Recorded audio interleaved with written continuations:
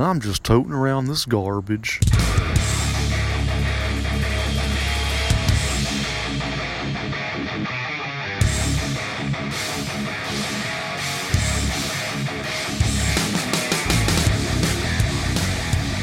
Yeah, I can't believe we're doing this. What, on a novelization? 4 episodes. This is cool, though.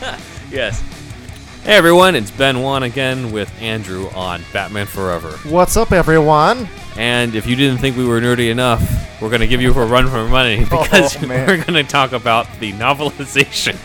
Just when you thought it couldn't get any nerdier. I don't know how we ended up with 4, but I don't know how we so many episodes on this thing that, I guess here we are. So somehow it ended up with us having 4 episodes. What the finale will be, we'll get to later. Yes, but definitely the finale is going to go out with a bang, everybody.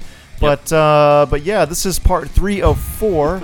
Unbelievably enough, there is quite a story behind the novelization of Batman Forever, and Ben's got a bunch of info on that as per the usual. Yes, so for those wondering, like, why the hell are we going over the novel of it? The novelizations actually are a good source to find out what was in the shooting script, because the authors have to write it. It has to be released at the same time as the movie, so they never end up actually seeing the movie.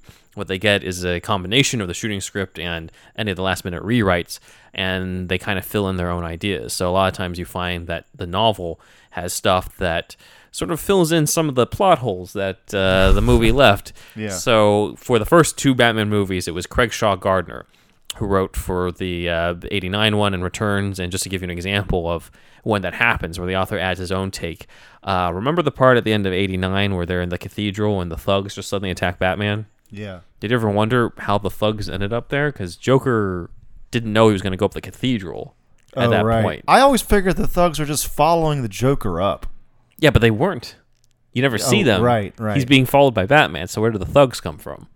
You know, I never put that together, actually. So Craig Shaw Gardner writes an additional scene that is not in any of the shooting scripts. So he writes an additional scene where Joker and Vicky make it to the top of the bell tower, and then they see the thugs. And Joker's like, what are you guys doing here? And the thugs say, well, when Batman attacked, we wanted a better view of everything. So they actually were the first to get to the top of the tower first, and it's just kind of explained that that's why they're there. Okay. So this is an example of what happens with a lot of these authors. When we got to Batman Forever, they switched gears and they went to an actual comic book writer, the great Peter David, who great in his writing, maybe not so much in personality. Check our Twitter feed for more, everybody. For this, just like how the 89 movie, the best version of that was consulting the original scripts, the best version of Batman Returns was the original Sam Hamm script.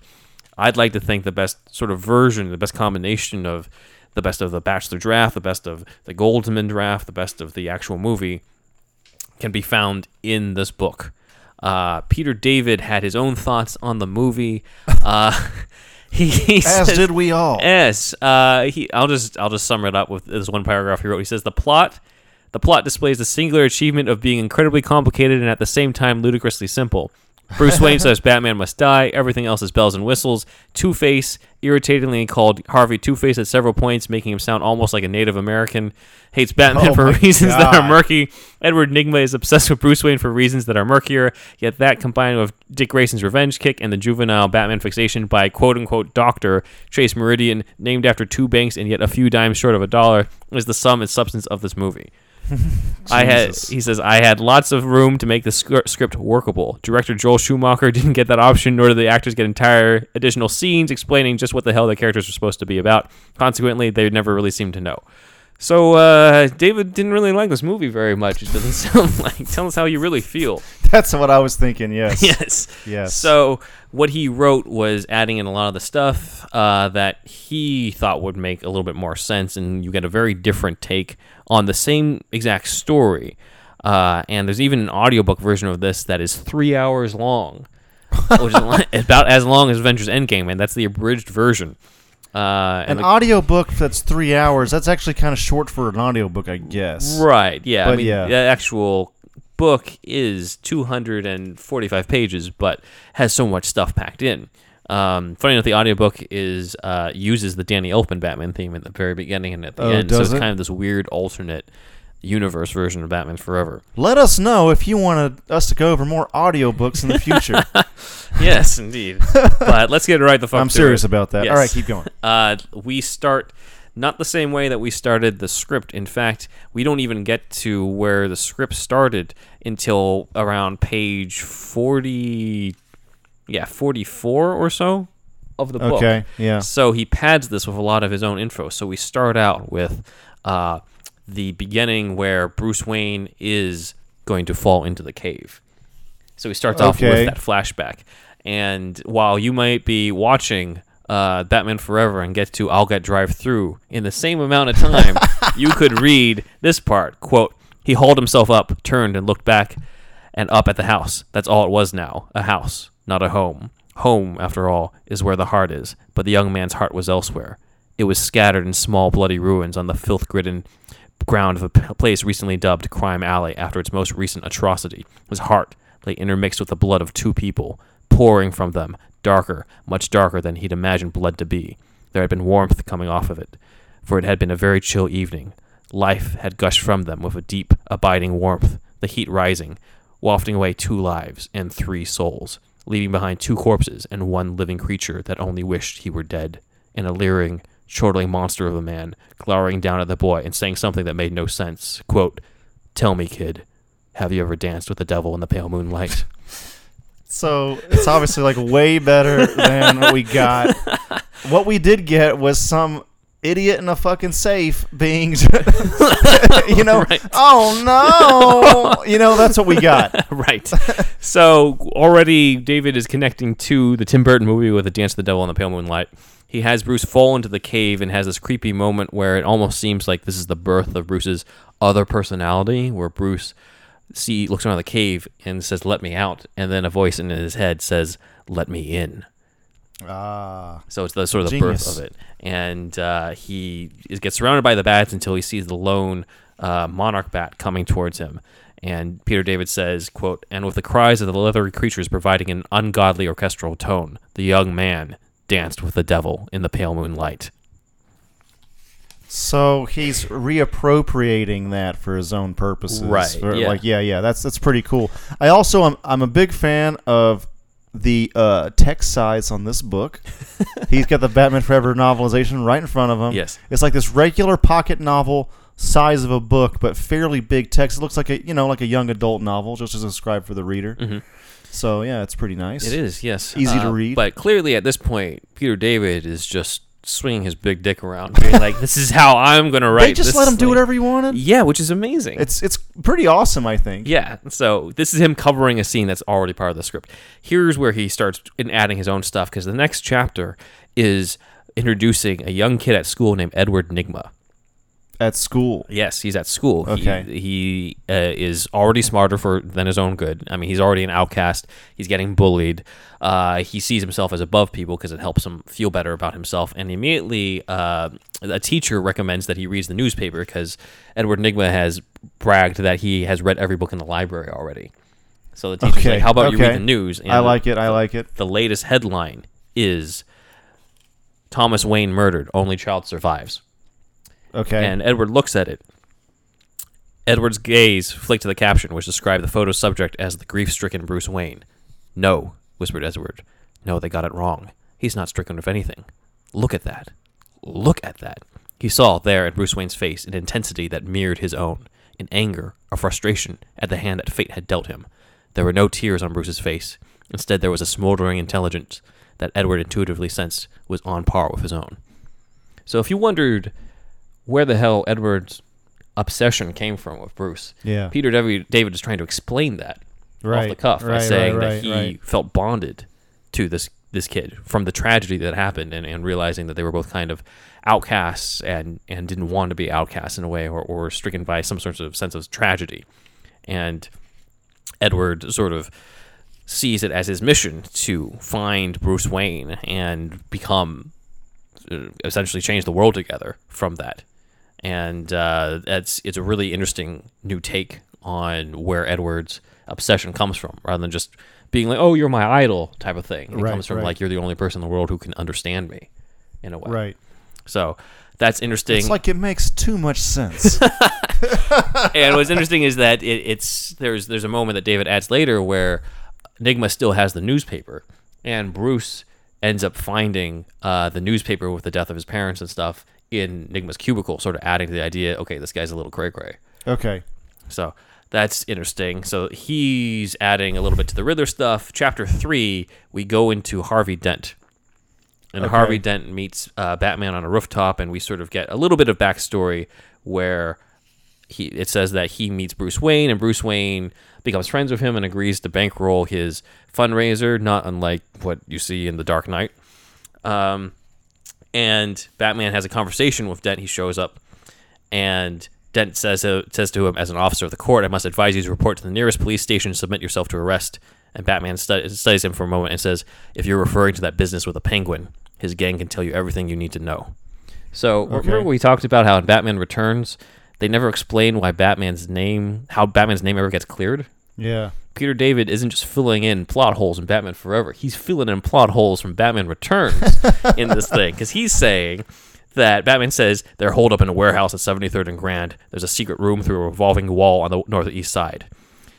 I'm presuming you can get the truth out of them. So he's telling Dent where the rest of the Red Triangle Circus gang is so they can clear his name.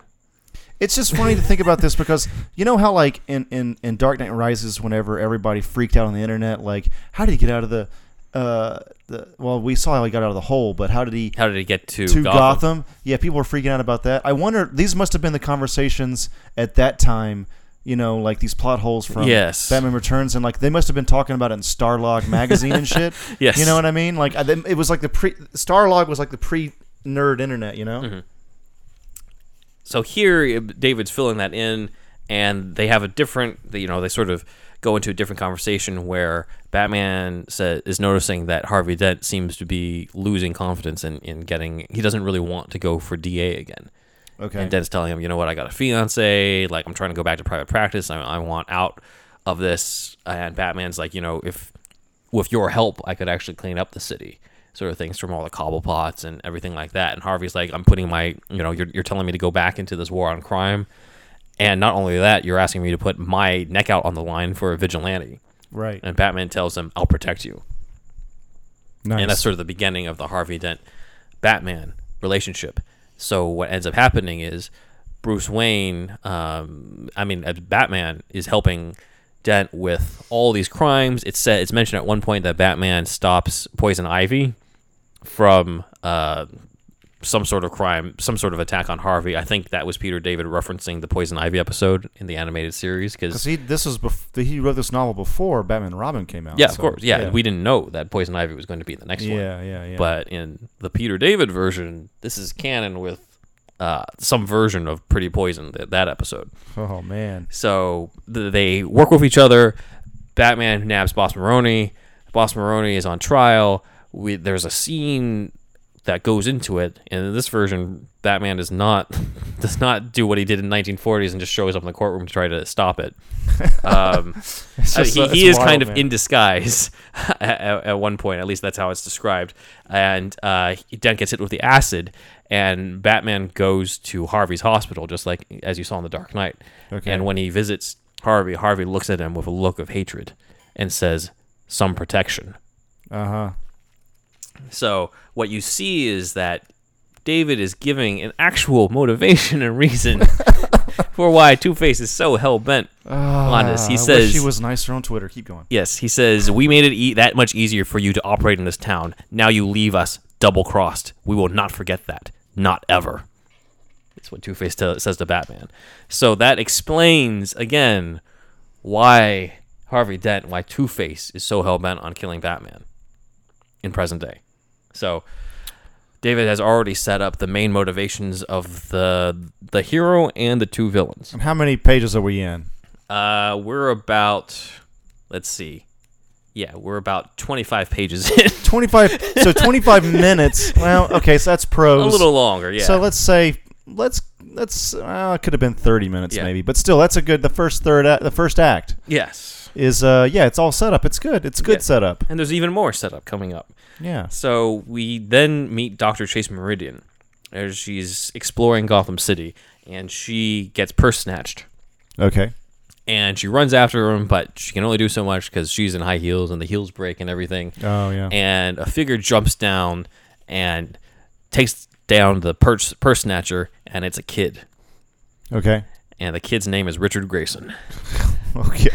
That's a good way to sync it all up there, and it's quick, too, that way. Yeah. And John Grayson is running after her and being like, oh, thank God, Richard is safe. And Chase is like, hey, I'm Chase Meridian. Like, your son's very brave. I want to reward him. And John's like, no.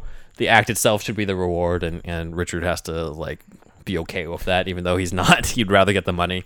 And Chase is like... Sorry, man. I know I'm jumping the gun here, but is there a single fucking page of this book that's anywhere near the movie? Yes. Okay. We just don't get to it till like page 50. Okay. All right, sorry.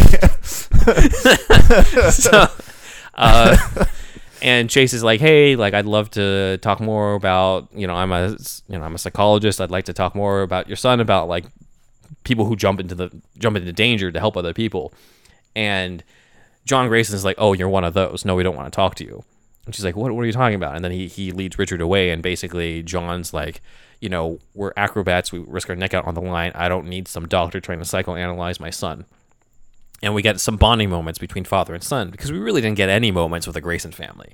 No, they just die. Yeah, they just died. And this one, like, it's David is establishing the father-son relationship so that your heart gets ripped out when they actually do get killed. I didn't know this was gonna be this much better. I'm a little bit perplexed. This is why we're doing the whole episode. I knew it was gonna be better, but I didn't know it was gonna be quite this much better. Yes. The next chapter is in Arkham Asylum, where a guard named Richter is nervous because he's going into the cell of Harvey Dent.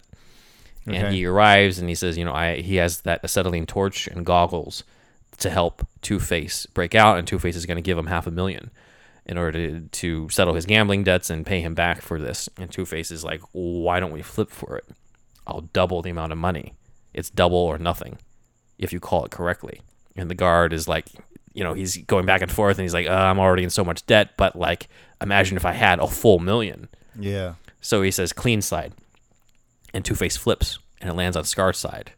And Two-Face is like, that's too bad. And then he slices the guard's throat. Oh, man. And the guard's like, why? And Two-Face says, double or nothing. Nothing means nothing. No money. No life.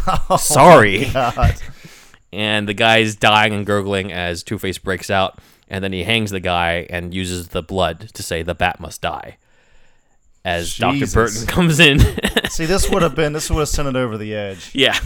Again, this is all Peter David. The original script just began with Dr. Burton entering and seeing the guard, but it wasn't really cleared. Like, when they actually shot the scene where Burton finds the guard's actually alive. The guard is moving around. I don't think you get a PG-13 rating with somebody writing in blood. Like that, exactly. I mean? So maybe that's why that didn't happen. Yeah. But now we're finally at the point where the original script begins. We're like 40-something pages in. Oh, no. Don't do that. So that guard's name is Tully, by the way. Tully? Tully, yeah. Tully. That's what's given to him by the author. But anyway. Hey, man, you get good residuals every year, I'm sure. But I'm sure, yeah. Fuck, man. So Bruce visits Wayne Enterprises, because, again, the original order was Bruce meeting the future Riddler. Lucius Fox has a cameo in this. Lucius? In telling Bruce, like, hey, like, you got to go to this R&D thing. Okay. And Bruce goes. He meets Nigma. Same stuff happens. Sees the bat signal. Goes to the cave, gets dressed up. I'll Get Drive-Through is in the book. I think, I don't know. They must have paid David a lot for that one. And as he's about to arrive... I'll Get Drive-Through? Yeah. The 90s were all about fast food, bro.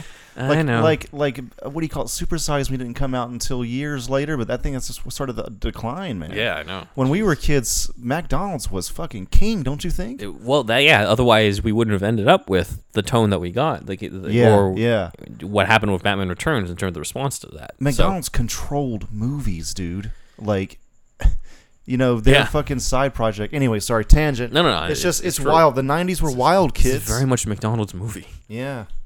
So we do have an extra scene that reintroduces Tracy Meridian because we've already met her, and she brings up to Gordon, like, you're so dependent on Batman. Like, what's behind that and everything? Because she's trying to psychoanalyze everybody. Yeah. And Gordon's like, you really want to know why I depend on him? And she's like, well, yeah, why? And he's like, because of that. And that's when Batman shows up.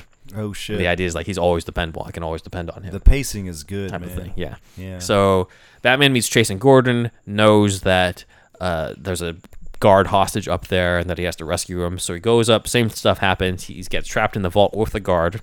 So this is the only thing, because the guard being trapped with him in the vault is not in the original script, but is in the movie. So there were some rewrites going on, and David was privy to that. And Batman and the guard have a conversation, and sure, there's stuff like it's boiling acid, but again, it's book form, so you can kind of picture it being said with a different delivery. Yeah. And the guard's like, who is this guy to you? And Batman's like, he used to be my friend. Okay. And the guard's like, do all your friends try to do this? So that's kind of cool. Man. So Batman rescues the guard, has a confrontation with Two-Face in the helicopter. Same deleted scene where Two-Face says, you're a killer too, to Batman, and Batman that gets to Batman. And the next morning, he wakes up, and the bat suit's all tattered and everything, and he asks Alfred to review the footage from Arkham Asylum to see if it gives him any clues of Two-Face's next move. And he sees footage of Dr. Burton interviewing Two-Face, and in the middle of it, he almost hallucinates Two-Face turning directly to him and saying, you're a killer too. So he's still haunted by this. Okay. And Burton asks him, like, where's your mind at and everything, and Two-Face says, where would the ideal place for a man like me, Doc? Ideal means imaginary, but to me, Doc, it's not imaginary. It's someplace that I'll find. I'll find a land where light is shadow and freaks are kings. And Bruce is wondering if there's a clue in that. So Nigma still kills his boss, fakes the suicide, everything like that, leaves riddles for Bruce. Bruce decides to use that as a reason to go visit and meet Chase at her office. Alfred goes to Bruce's bedroom only to find it empty and immediately goes to the Batcave. And it's kind of like that scene in Dark Knight where Alfred finds the bedroom and that's empty early on. Oh, yeah. And David adds the depth of wondering, oh God, thinks Alfred, is this the one morning where Bruce doesn't come home? Ah, that's good. So a lot of good character moments here. Bruce asks Chase out to the circus. We go to the circus, and again, some more moments between the Grayson family members and everything. A little bit of a moment between Dick and his brother Chris, and Chris is always giving him crap for being so theatrical and such a showman and everything. So again, establishing more of a family bond before we rip your heart out by killing them. Chase is watching the circus, and she just randomly says, quote, a land of light and shadow where beasts dance and freaks are king. And Bruce is like, wait a minute, because that's the same exact thing that Two-Face said in the footage. And Chase says, oh, it's from an old fairy tale that contains a circus, and it's called The Tale of Twin, and Bruce is like, we got to get out of here. So that was Two-Face giving a clue that he was going to attack the circus. It's like Two-Face giving a riddle at that point. Yeah, Two-Face gives more riddles in this book than Riddler, I guess. Oh, man. Peter David adds, during the whole circus fight thing, that Bruce takes down a thug and points a gun at Two-Face, but stops himself. Okay. Because he's just like, oh God, there's a gun, I can't do it. But then the Graysons get killed. Right. So he's wondering, like, I swore never to use guns, but should he have pulled the trigger, that type of stuff.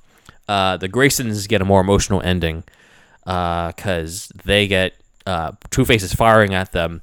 John Grayson sacrifices himself because the three of them are all hanging. He gets a heroic... he gets a heroic death because he jumps off first so that at least his wife and his other son have a chance.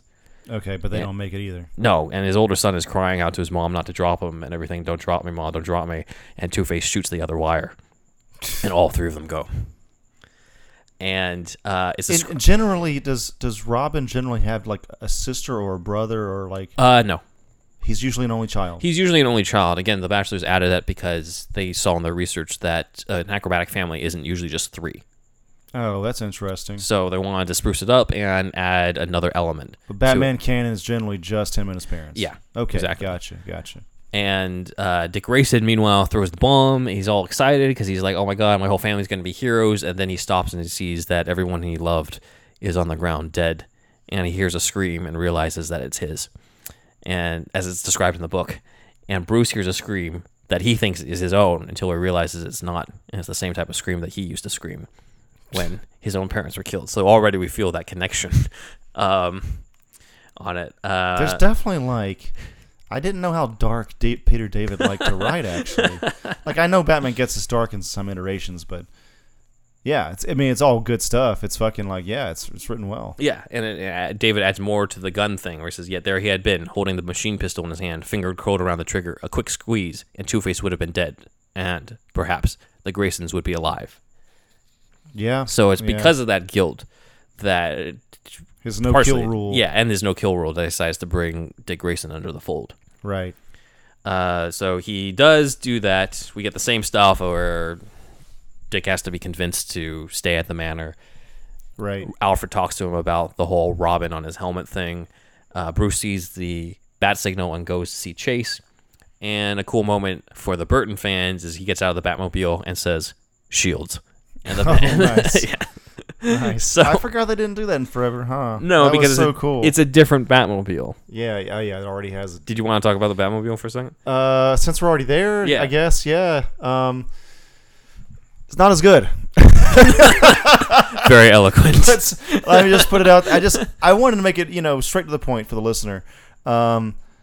This is one of those things. I know we talk about our impressions when we were a kid a bunch on this podcast, but yes, this is a movie we saw when we were kids, and I do remember thinking, even at that time, not my Batmobile. You know what I mean? Right. It was like Burton's was my shit, and then when we get to this one, which I see where they were headed, but it's just not quite memorable enough. The design's not as good, basically. That, and I just don't get why there's neon lights on it. Yeah, exactly. There's no stealth element to it. I mean, I get sure, we've had a tank Batmobile. We have, it's not kind of completely inconspicuous, but why would you have lights on them? I mean, maybe you can chalk it up to him thinking that it's an Adam West thing mixed with a Burton thing. The neon lights make it more comic booky, quote unquote. But the Adam West one didn't have any neon lights at all. No, I know, yeah. But I feel like I don't know. It's their way of sprucing it up. I guess so. And I don't really get it either. It sucked. Yeah. I don't know if it sucked, but I mean, it's as you said, it's not the Batmobile. It's not my Batmobile. Yeah. It's not the Batmobile I would go with. I do appreciate the single fin in the back type of thing because they did say they wanted to replicate that image from the original. But it does split Batmobile. though too at times, right? I don't know if that was just a production mistake. As we saw when Robin's driving, there's one shot where it seems to be split, and then the next shot it's back to one again, and it's just confusing, and I don't know what happened there. Supposedly that's really 45-year-old Chris O'Donnell driving it too. Really? That's what it said on IMDb trivia. Okay. I mean, I wouldn't be surprised. He didn't really have to do much. Yeah, but he said he's still. I think it said on there that he did getting a minor fender bender on set. With it. Yeah. I guess that comes with the territory. Yeah. So after the seduction scene with Chase is still the same, and afterwards there's a different action sequence with Two-Face. Because remember, there's one where he pretends to be an old lady and takes off the robe and tries to shoot the missile launcher. Completely added later, right? Like you said before. Yeah. So David does his own version of this where Two-Face is waiting in the car. And apparently he's been spying, and he knows that Batman goes to the GCPD whenever the bat signal's up. And so, here's my next opportunity to kill him. And Batman sees the cars coming after him, and he thinks, all right, it started on the rooftops. Because he's thinking about that rooftop conversation he had with Harvey Dent around the time Batman Returns. And he's like, all right, it started on the rooftops. Maybe it'll end on the rooftops. And so the Batmobile starts driving on the rooftops. This is crazy, dude. And the thugs start chasing him, and that's when eventually Batman uses the grappling hook to go up the side of the building. Okay. So kind of a cooler version of what happened, but there's no Two-Face pretending to be an old woman with a grocery cart. There's no missile launching that gets rid of the other thug car. There's none of that shit. The Batmobile does still go up the side of the building though, but that's about it. They wanted that thing to scale buildings since fucking 93 or some shit. 83, remember? 83. Well, they wanted to do it in in Burton one. They want to do it in the Mankiewicz one. Remember, he's jumping on the rooftop. That's right. They wanted that forever. Nolan man. finally made that happen. That's crazy, huh? Yeah. So let's see. Next scenes are pretty much the same, where Riddler shows up in Two-Face's hideout. They agree to team up. They do this whole crime spree. Batman shows up too late, or he gets tricked into going to a hair salon instead of the actual crime. In the meantime, Bruce finds that Dick Grayson is pummeling a straw-filled action dummy, as it says here, that's sort of drawn to have Two-Face on it. And nice. This is actually based on a scene that they shot that wasn't in the like script. that. Yeah. Okay, really? Yeah, where Bruce goes up to him and he says, "Hey, I just started the Black Knight. She sounds great. Why don't you grab the Harley and we'll take a ride?" So we actually have a payoff to the motorcycle scene. Because remember, he entices him. Cool. Yeah, he entices him with the whole fix the motorcycle. Yeah, you can keep one. Yeah. So this shows that he did do it. And Dick turns him down and says, "Look, man, I appreciate the gig, but let's leave it at that. We're not going to be buddies, okay? You don't even know me." And Bruce says, "I know the pain that's with you every day, the shame, feeling somehow you should have saved him. I don't know you, but I'm like you. Have you thought about your future? The Wayne Foundation has an excellent scholarship fund. Once the bikes are finished," and Dick grabs basically the image of Two-Face and says, "He's my future." And Bruce says, "Don't let your love, your passion for your family twist into hatred of Two-Face. It's too easy." Dick says, "Look, no offense, man, but I don't think you've got a lot to teach me." And Bruce kicks the dummy's head off. And he says, "Don't be so sure." So that's a cool scene. God damn, this is really good, man. Yeah. Now that was actually shot, so that's not completely Peter David, but that's the only other, outside of seeing the deleted scene on the Blu-ray or DVD, that's the only other way that you can experience that scene. Peter David does add a scene of Bruce consulting with a lawyer about whether or not to sue Edward Nygma, since Edward Nygma came up with this box device around the time that he was working for Wayne. So just like, okay, is this copyright infringement? What is it? And Bruce decides to lay low and pretend that he doesn't really care because he wants to know what Nygma's up to. So far, I mean, up until this point, you haven't said much about Nygma other than his origin story. So does it seem like Peter David is much more interested in Two-Face than he is in Riddler, unlike the movie? I think he's more interested in Batman. Well, yeah, okay, for sure. But villain-wise? I mean, villain-wise, I think he definitely changes more about Two-Face. And that makes more sense because Riddler is more developed in general in the movie than Two-Face ever was. So Two-Face requires more. I think Riddler... Even then, you didn't necessarily need to add the whole, been obsessed with you since school thing. It was kind of already clear that he idolized him. Bruce is a public figure. You can understand where that comes from. David just sort of wanted to explain where that came from. Two-Face wanted to kill Batman, even though Batman wasn't the one who threw the acid in his face. That's something that that I could totally get why David was like, no. Let's find a different angle on this. Okay. So a lot of the Nygma stuff that he adds in here is stuff that was already in the script. Okay. Let's see. So Bruce goes to visit Chase Meridian. Same thing where he's with Chase, and Dick goes to break into the Bat Cave and steals the Batmobile. Dick's alleyway fight is a little different. It's described from the gang's point of view, where the Batmobile shows up, and then a cape figure shows up, but it seems to be just a dude who's draping the cape around his mouth and coming towards him, so it's kind of comical. Okay. Dick loses the battle with the thugs, and Batman actually quickly rescues him and uses knockout gas to take everyone out before shoving him into the Batmobile. And Dick wakes up in the Batmobile, and that's when he starts beating up Batman, being like, "It should have been you. It's your fault. If you had told Two-Face who you were at the circus, my parents would still be alive." And he beats He's distracting Batman to the point where Batman actually crashes the Batmobile into a fire hydrant. Okay. So it's a different take on that. I'm not necessarily sure if that's a better or worse version of it, but it's a different visual. They go to the Nygma party, and it's actually David actually explains why Chase Meridian dances with Edward Nygma, because that's a weird moment where Edward Nygma's like, "Shall we dance?" and she just dances with him. In the book, it says that Chase is about to say no, but looks at Bruce, who gives her a nod because he wants Chase just thinks that he wants her to sort of psychoanalyze him, but really he wants Nygma distracted so he can check out the box thing. Hey everybody, it's Andrew. I just wanted to tell you about our friend Israel's retro gaming shop, Retro Co. If you go to retro-ko.com,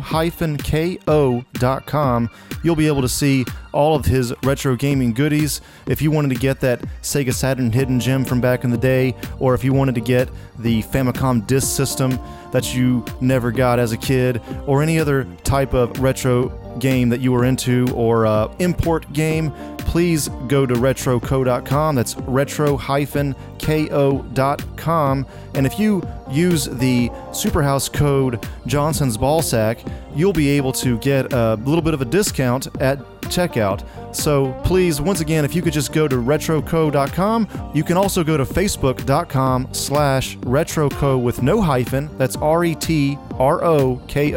You'll be able to find him on Facebook as well.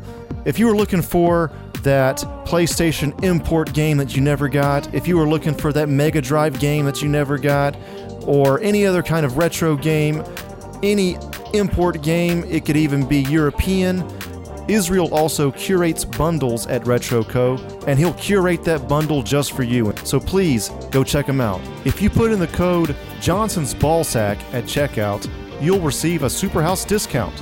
It's just a really good cover, man. Right. I mean, yeah. The same thing happens. Two-Face attacks the Gala, and then Batman shows up, and then Batman chases after Two-Face, and Two-Face tries to kill him and says, "Why don't you just die?" And he blows up the thing, and Batman starts getting buried in rubble.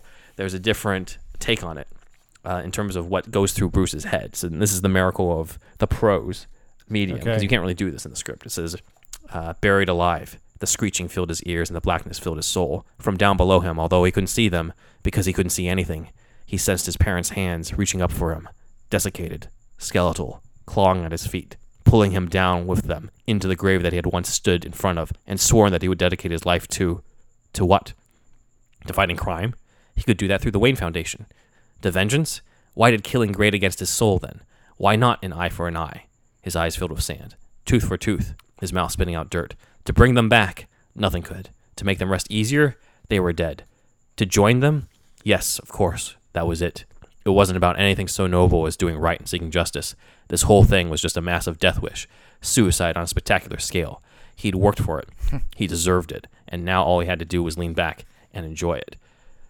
And of course, Dick Grayson has to screw it up and save his life. Wow. That's Peter David's description of Batman's near-death experience, and it's quite a different take on things. Yeah, it's pretty good. We have an extra moment. This is all Peter David, where Gordon and Bullock is in this. Oh, shit. Are interrogating one of the captured Two-Face thugs, and they're just like, "We need information on Riddler," and the guy's like, "All right, but like they told me I can't talk. Like if Two-Face and Riddler know that I said anything, they said I'm toast, I'm cooked," and it's like, we'll protect you and everything. And he's like, "All right," and he's about to talk until he starts screaming, and his head snaps back and forth, and until suddenly he just goes catatonic. And it says, quote, "And miles away, the Riddler removed the helmet that had connected his mind to the subcutaneous implant that Taylor, that all their henchmen, in fact, carried with them, unbeknownst to them. The one that had given Nigma full access to Taylor's entire thought process, not to mention the ability to blow out his neural pathways at whim." He sighed.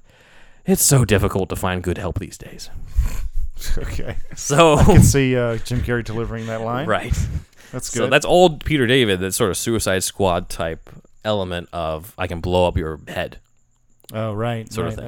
That's right. So Batman has the same scene with Chase Meridian where he shows up and she's like, "I have you," and everything, and now like I realize I'm in love with everything else. And he's like, "I understand," and he goes off. And then David changes the entire game of Dr. Chase Meridian. Okay, here we go. Because he leaves. Batman fucks the shit out of him. No, he doesn't. Batman leaves. And she says, she picks up a tape recorder and starts talking about the case of Batman that she's been studying. And she says, "I figured it out. I saw Bruce wade into Two-Face's thugs in the circus. I heard his voice, saw his eyes, his chin, studied his body language. I don't know what I want. I've gone through my life so obsessed with trying to figure out what makes other people's minds work. I don't feel in touch with mine anymore. And whenever I'd spend time with Bruce, I'd see something there.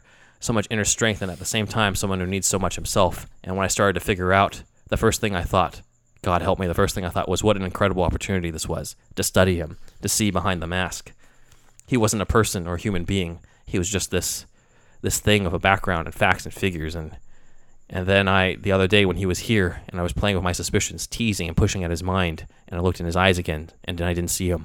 I saw myself and everything mean-spirited and self-centered, and I'd been so horrible to him. He needed me." So it's basically Chase Meridian has figured out since day one that Bruce Wayne is Batman. Okay. And everything she's done has been an attempt to study him, which explains the seduction scene on the rooftop.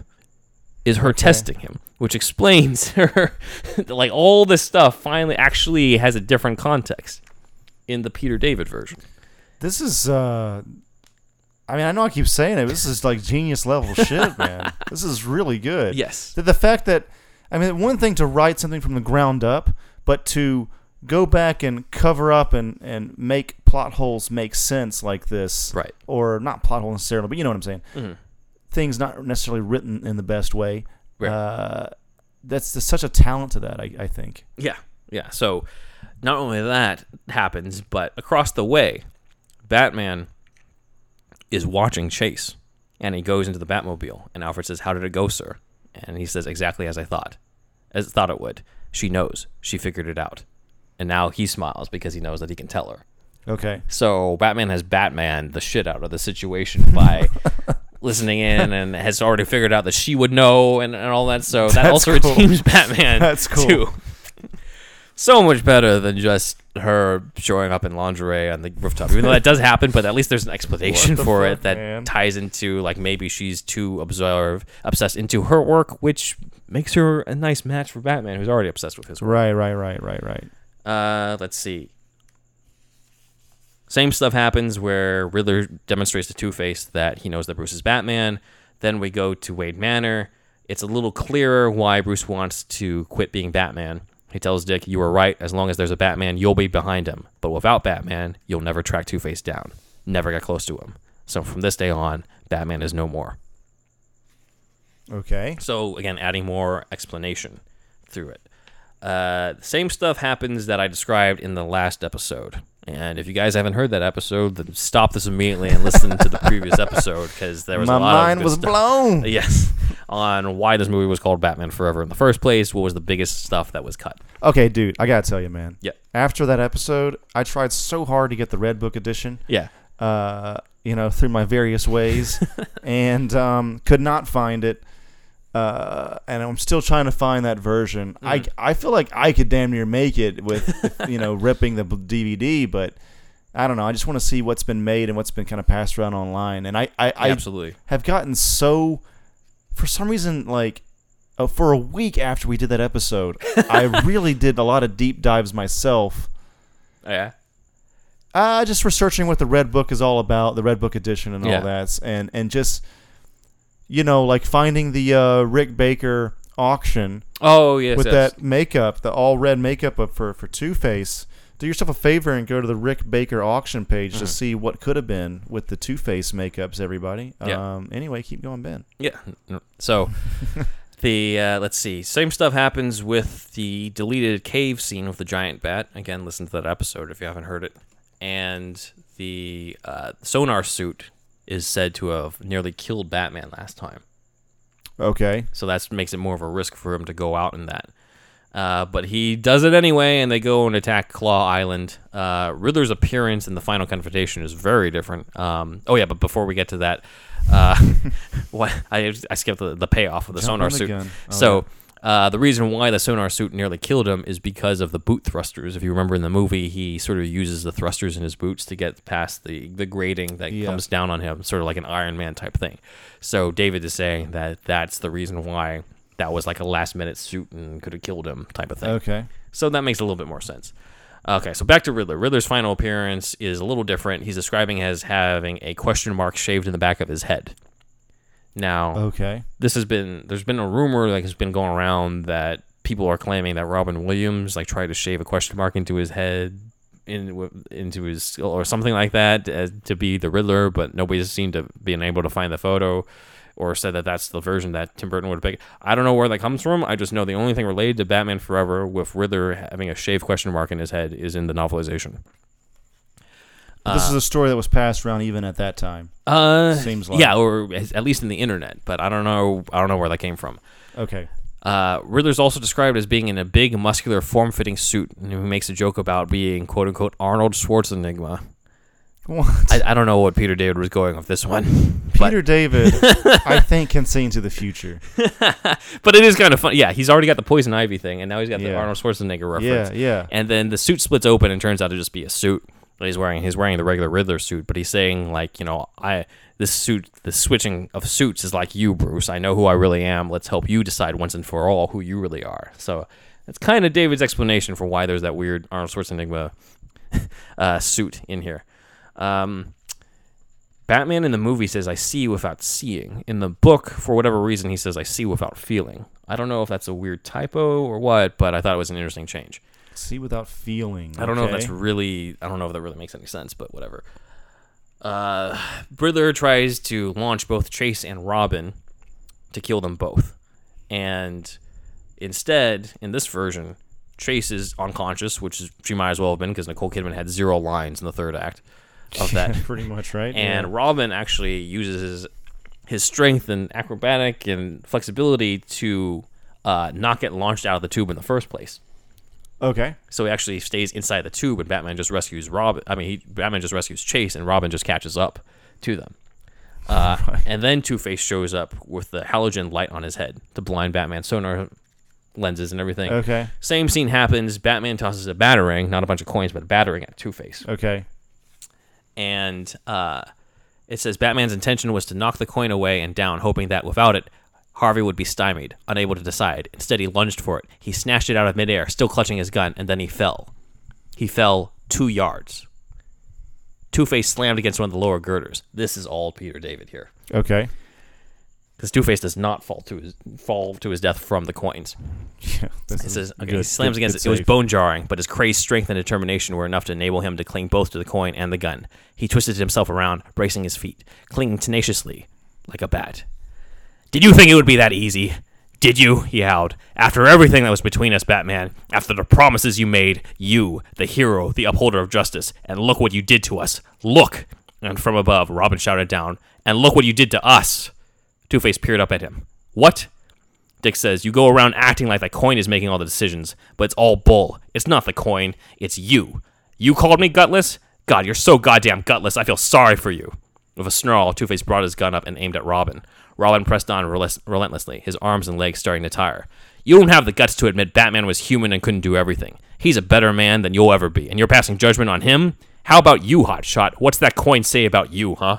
You're so busy passing judgment on everyone and everything except the guy who's really on trial here. I bet you don't have the nerve to try challenging the hand of fate yourself for once. See if it pats you on the back or slaps you down. Go on. Do it. Forget about your coin. Decide for yourself about yourself, you pathetic monster. Do it! Two-Face stared up at him for an eternity as the water crashed below. Then he flipped the coin. It spun, hanging there in the night, and then descended. Two-Face plucked it out of the air, looked at it. He shook his head without looking at Robin. He said, It seems we were right the first time. You are a man after our own heart, and you managed to rip it out. He chuckled softly. You owe us, kid. And he released his hold on the girder. He made no sound as he descended, not at all. There was dead silence. I didn't want to do that, said Robin slowly. I killed him. No, says Batman. You just showed Two-Face's real face. The rest was his decision. Maybe his first genuine decision in years, Robin. And that's amazing. The Peter David version of the death of Two-Face. That is the best version of how this thing ends. That's incredible. It's incredible. So it's Robin's arc at that point. Yeah, it's the fulfillment of Robin's arc. Robin gets his revenge of actually killing him. Yeah. And he does bring about a cool way to bring out Two-Face's character, just like, why don't you make a decision about yourself type of thing. True, yeah, it's and good. And Two-Face being Very so good. miserable and wrapped in vengeance and realizing he's never going to get it and everything. So it's a beautiful way to end his arc. It sucks that we didn't get this movie, man. Can you imagine if we got this movie? I know. Our little fucking 9-year-old brains would have fucking exploded, man. We would have been able to take it. I had this book when I was young, and I didn't really like. I remember reading the bit at the beginning of this. I'm like, this isn't like the movie at all. What the hell is this? And then as I got older, I started to appreciate like, character moments and everything. Yeah. So when you were a kid, you wanted it to be just like the movie, pretty much. Yeah, kind of. But then I realized how much better this was. And then it shocked me when I was a little older, and I read through the whole thing, and then I got to this point where I'm just like, this isn't like the movie at all, but holy shit, so much better. It's a lot better, it seems like. Yeah. A few other changes. It's explained that the henchwomen, Sugar and Spice, Spice pulls out a portable phone to call a guy off a yacht, and that's how they get off. There's a little good. I'm glad he covered that. Yeah, there's a little scene of Batman doing the whole like, I'm Batman not because I have to be, but because I choose to be. And he says, however, it would have been nearly impossible to accomplish rescuing both of them. Fortunately, I had help. And he looks at Robin. Yes, nice. So it kind of solidifies that. And then we have the same ending where they're so deluded he thinks he's Batman, and then Chase talking to Bruce outside before going in the car and having the final lines, once again, like in the script, being like, does it ever end, Alfred? And he says, no, miss, not in this lifetime. And then that was it.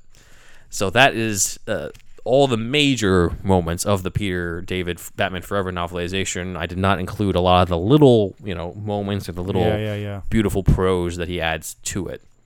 But it's incredible, man. Incredible. Yeah.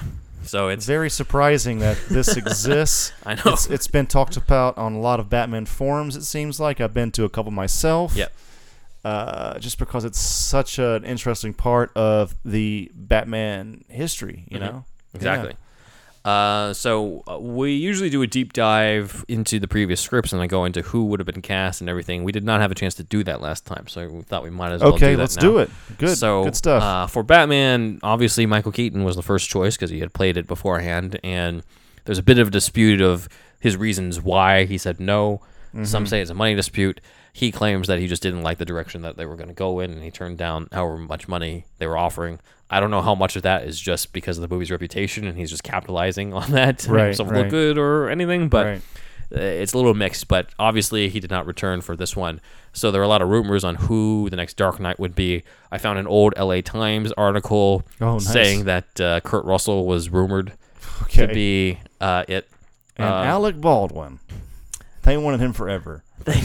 Alec Baldwin was not mentioned in the LA Times. However, I'm messing with you. His brother Billy Baldwin said this. He says, I was because Billy Baldwin ended up playing Batman in terms of the voice in the Justice League Crisis on Two Earths movie. Oh, shit. Okay. And when they interviewed him, he said, quote, I was one of Joel Schumacher's top choices when Val Kilmer wound up playing Batman. Tim Burton and Michael Keaton had left, so Joel had the luxury of replacing Michael Keaton, and he told me that his four choices, which was eclectic, diverse array, were, and this is going to be hilarious, Daniel Day-Lewis, Ralph Fiennes, Val Kilmer, and me. Okay. I didn't even know it at the time. He told me when I had a meeting with him later. So apparently those were Joel Schumacher's top four choices. Daniel Day-Lewis, Ralph Fiennes, Val Kilmer, then Billy Baldwin. It's just like after seeing, There Will Be Blood, it seems like Daniel Day-Lewis would be such an excellent villain. Right. You know, like, he's got the darkness that I think Batman needs to have. Mm-hmm. I mean, he's method as fuck, so I guess he could pull it off. He seems kind of small, but like, as a villain, my God, what villain could he play, do you think? I don't put you on the spot here. He could play any of them, honestly. He could play Joker, Riddler. Two-Face. Riddler comes to mind for me, like a very dark Riddler. A dark Riddler, he could do that. Didn't Joey fan casted him as Ra's al Ghul? On our podcast. Yeah. A couple years ago. I could see, but the thing is, like, Ra's al Ghul is a little bit more Middle Eastern, though. Yeah. I know. What's his name is not exactly cast all that well, but Liam Neeson. I mean, he was good in the role. He would be another tall Irish actor. Yeah. Has to play this role. Is Daniel Day-Lewis tall? I think he's 6'1". I don't know. Is he? Oh man, I thought he was shorter. All right. Anyway. I don't know. Apparently, Ethan Hawke was also asked. He says, "Not surprised." He said, Not "quote surprised. This was after Tim Burton's Batman films, before the bad period. I just didn't want to go to the New York Knicks game and have everybody go, wow, you were a great Batman. That wasn't my fucking goal in life. Now I wish I'd done it because I could have used it to do other things." That's what Hawke said. Yeah. Well, his ex-wife ended up becoming Poison Ivy, so that's true. That's true. Whatever.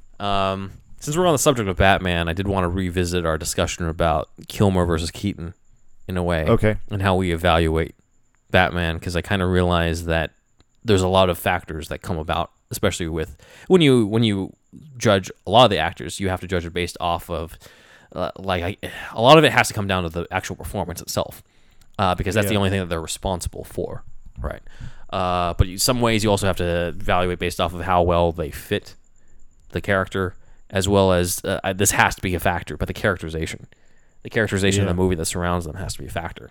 So I feel that Kilmer had a better characterization as Batman than was in the Burton. That might be a hot take. That might be a bold statement, as we used to have in there. Yeah, but I do feel that the characterization that the Bachelors gave him was a lot better than what we got out of the Keaton version. However, I personally, after revisiting sort of scenes, the thing, I feel that Keaton has the better performance, even though Kilmer has the better characterization. So that's how I would rank it. Good breaking it down, man. Yeah. So part of it is just the general intensity of Keaton's Batman, that just from his looks, I don't know, the eyes, something about it. Like there's something that Kilmer doesn't have. I think even though some I can of that agree is with from that. Yeah, I agree with that for sure. That's a very good.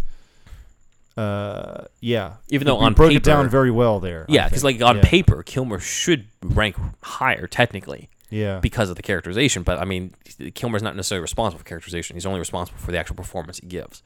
So I can't really bring myself to rank Keaton. There's a certain stiffness maybe to Kilmer too. A little bit, yeah, I think so. And I mean, again, some of it's the script, not all of it's his fault. To be honest, I know that it was written for Keaton, but I really can't see Keaton doing the same type of Batman that the script requires. Oh no, you can't really. No. I can't see Keaton say the bat signal's not a beeper.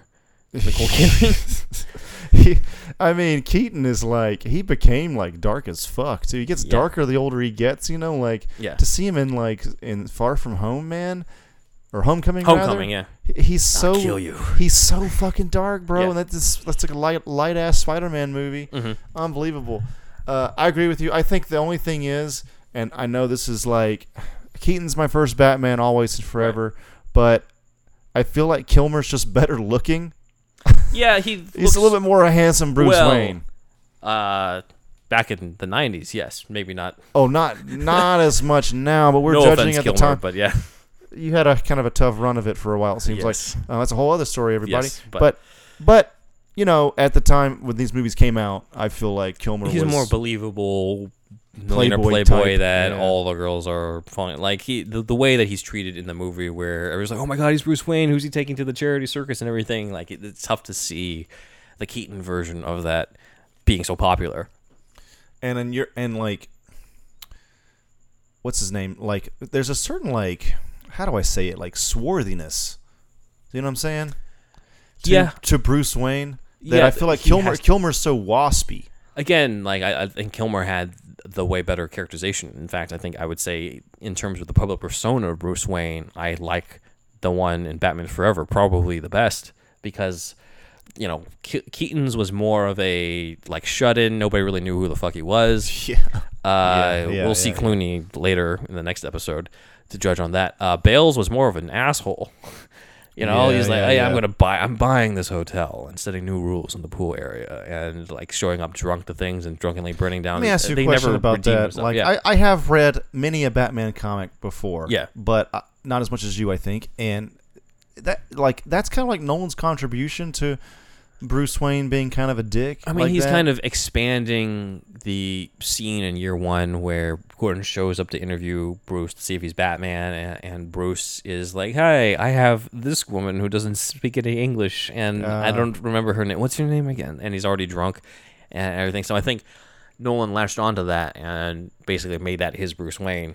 And I guess part of me kind of expected that Bruce Wayne would kind of have a redemption arc and be seen as more of a philanthropist type that you saw Kilmer's Bruce Wayne being, and instead he just ended up supposedly getting killed during the Bane raid in the public eye.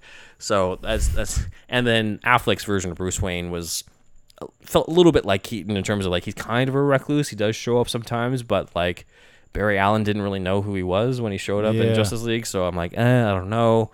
And the end scene of Dark Knight Rises, whenever they're out in the open, and it's after Bruce Wayne supposedly died. Yeah. And he shows up in that cafe or whatever. With no disguise whatsoever. No disguise whatsoever. I'm thinking like people that are against those scenes, they say, well, everybody knows who Elon Musk looks like. Why wouldn't they know who Bruce Wayne looks like? But I'm like, dude, I'm not sure. I know the paparazzi would be there, but the thing is, like, is Bruce Wayne always written like that type, like to be a Richard Branson, like Elon Musk, a Zuckerberg type, where everybody knows his face? It depends. That kind of a rich guy? He's seen that way in the Nolan movies, though. That's pretty okay? That's all pretty right. much established. Yeah, Falcone yeah, straight up says you have to travel 1,000 miles to meet anyone who doesn't know your name or your face. Or Oh, anything okay, like yeah, I that. forgot So, about that line. Yes. it's Okay, still yeah, relevant, he shot himself in the foot on that one. I guess. You're right. I could maybe see the Keaton version of that getting away with that. Yeah, 'Cause right. Nobody knew who he was in the first place anyway. I just thought it was such a great scene. It was just like, just let it go, dude. The emotion's so good. Well, let's Michael Uslan cried when he saw that movie, Yes, he bro. did. Stay tuned for our Dark Knight Rises deep dive episode coming many months from now, however many months it is Probably to get there. May next year or some shit. Yeah, maybe sooner than that. We'll see. Before the Batman comes out, Yes, at least. definitely. This is all one big run up to the Batman in 2021. Right. 2021, man. Next June, we still got another year. We got plenty of Batman movies. Yeah, that's true. The animated ones we haven't even touched yet. And I want to go with Superman as well. Yeah, we'll dive into the Supermans. Yeah. That's gonna. If anything, we're gonna have more episodes on the unmade Superman scripts than actual Superman movies. I find that shit fucking fascinating, man. I listen to. I Anyway, got a lot of reading to go to. all right. For Chase Meridian, the names that LA Times had, again, these were rumors that the LA Times was reporting, since LA Times is a little bit more reputable than, like, fanmovies.com or whatever. I'm going to say that maybe there was some actual talk of it. The names that were considered were Rene Russo, Makes sense. Yeah. Jan Triplehorn, and Linda Hamilton. Oh, wow. Okay. I personally think Nicole Kidman was probably perfect for that version. That For they were this going with. particular role, Yeah. it was the right choice, yes. Let's see. Obviously, as I said in the last podcast, Tommy Lee Jones was Joel Schumacher's first, last, and only choice for Two-Face. So weird, man. Which is a weird I choice. still feel like it's not the best choice. Okay, not to put you on the spot, but who would you replace in there? If let's say man. if you couldn't do Billy D, let's say like Billy D come back and Billy D's like, this is the script I got to work with. I got to cackle all the time. No way. And then he's gone. Nobody comes to mind right now, but just like somebody is like from like gangster films or something like. I have a out of the box choice for this. Okay. For 1995. Yeah. To stay true to the version of Two-Face that they were going to bring to life, while also acknowledging the fact that Billy D. Williams was Harvey Dent. I don't want to change the ethnicity. Okay. Samuel L. Jackson. It would be good. Yeah, I could see that. As the crazy Two-Face. Yeah. Think of some of the lines that he says in this. Yeah. It's like a Marcellus Washington or whatever. Yeah, like, as basically Marcellus Washington or Marcellus Wallace. Wallace. Yeah. Wallace. Marcellus Wallace. Apologies. As Two-Face Yeah. in this. I can kind of It's see. it's possible. Yeah, I can see that. Yeah. I mean, also Samuel Jackson is like maybe 2 years younger than Tommy Lee anyway, so the age is, even though he doesn't look like That's it true. at all, because black don't crack, but he's around the same age. oh man. Yeah, I could totally see that, man. I mean, I'm thinking my first thought was somebody like a Bobby Cannavale type of that time. Like God, I don't know who. Like somebody from Goodfellas or Ray something. Liotta, Ray Liotta would be a pretty good maybe. Two-Face, I think. Yeah. Have to be a little bit more serious though than what we got. I in see him Forever. as more serious. Yeah, That's the yeah, thing. Like the characterization that's in the script. If I were to stay true to it, that's where Samuel Jackson would come from. My second choice would potentially be Wesley Snipes in Demolition Man mode. If the stuntman could take his insane Yeah, kicks well, that's to the the face other thing. without Yeah. any holding back. Luckily, Two-Face doesn't have a lot of hand-to-hand combat in the movie. That's true. So that would have been interesting. Let's see. Robin Williams was the number one choice for Riddler, and then, of course, they moved on to Jim Carrey. The name that had the most... I looked into that. There was Yeah. some sort of like he felt burned about something before, like he wasn't their first choice before, and then he became, or some sort of shit. Well, it's some sort of because they trivia like used that. him to trick Oh, yeah. Nicholson. That's right. Yeah. That's right. And he was burned on that. Yeah, and he's like, "You're not gonna do the same to me." So ironically, he just didn't end up in it. Unbelievable, dude. Yeah, but I mean, I also think Carrey is perfect for this version of it. Yeah, it's fucking perfect. And he had just come off of like, Ace Ventura 1 and 2, Dumb and Dumber, The Mask. Like he was hot at this time. Also, the tight bodysuit. Yeah. I don't really see. I mean, I can kind of see Robin Williams in it. It just feels a lot uglier than what was in the actual They probably would have changed it a little bit. Probably, he probably would have been wearing suspenders, dude.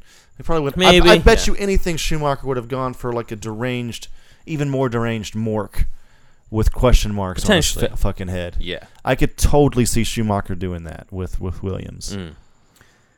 Yeah, definitely. Let's see. The role that obviously was the most sought after was Robin. Yeah.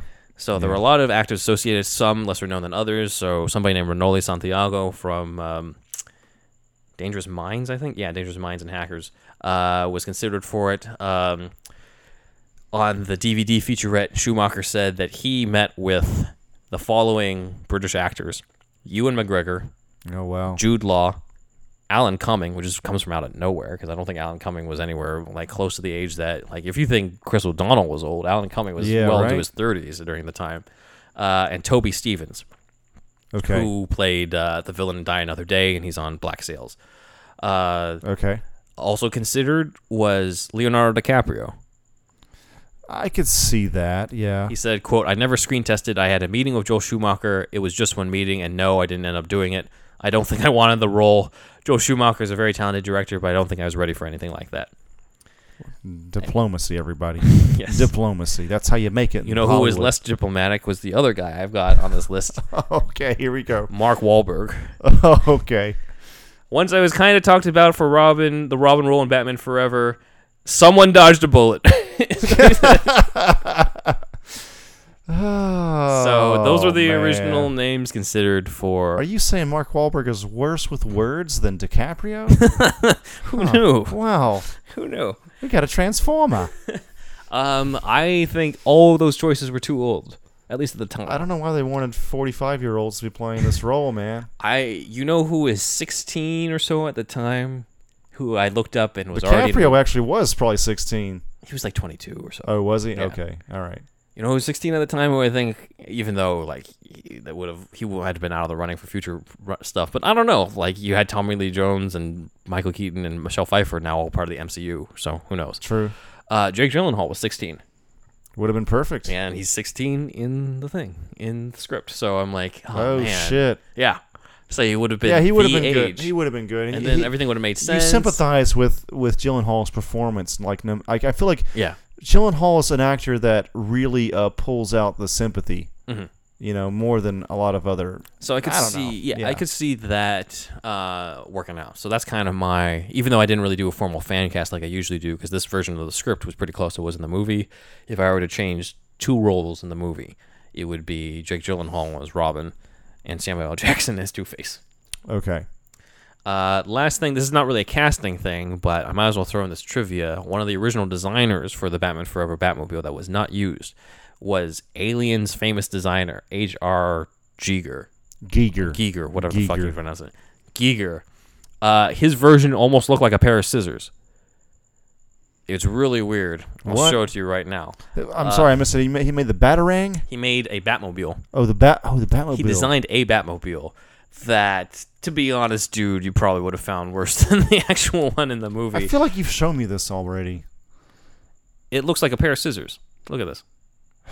Man, I mean, look, that's what do you expect when you ask Giger? You know? I know. I bet. Yeah, it's definitely not what you want.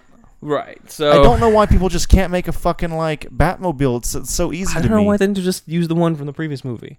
Just fucking rehash it, bro. To rehash it. I mean, you're already using, as we covered in the previous script stuff, like there was a lot of mentions of the previous movies, so like, you could have kept it in continuity. It would have worked. But oh well. Add different gadgets to it, maybe. That's what you could do. But potentially, yeah. But add just a like what they did with the sonar Batmobile function to the Batmobile or some shit. Exactly. Is that pretty much it, bro? That is pretty much it on the novelization and deep dives into alternate versions of Batman Forever. We've seen the movie, we've covered the Bachelor script, we've covered the Goldsman script, we've covered the Peter David novelization. At this point, I don't really have anything else to cover unless we go into audiobooks and children's novelizations, and I doubt there's anything new there. We'll skip that one, Batman Forever. We might cover a Batman audiobook at some point in Superhouse's lifetime, but probably, yeah. But not for this, at least this time. Yeah. So yeah, everybody, check us out on all the social media. You know where the fuck to find us. Just search for Superhouse Podcast on whatever you're on. I am Thunderwolf Drew on Twitter and Instagram, and Ben. I am Ben Juan Ryder on Instagram. And thank you, Shasta, as usual, for your Patreon patronage. Hopefully we'll add to this list at some point soon. But yeah, we're on Patreon. More than likely you know what that is. But anyway, that's patreon.com/Superhouse Podcast. Over there you can sign up and donate us $1. That's all that we got as far as tiers are concerned for Patreon at the moment, just the $1 tier. And that's basically it. Check us out on the next episode where, it's going to be the best one. We wrap up this Batman Forever deep dive for anybody wondering why the hell we're spending so much time on this one. Yeah. You'll see. Anyway, this is Andrew signing off. Ben signing off.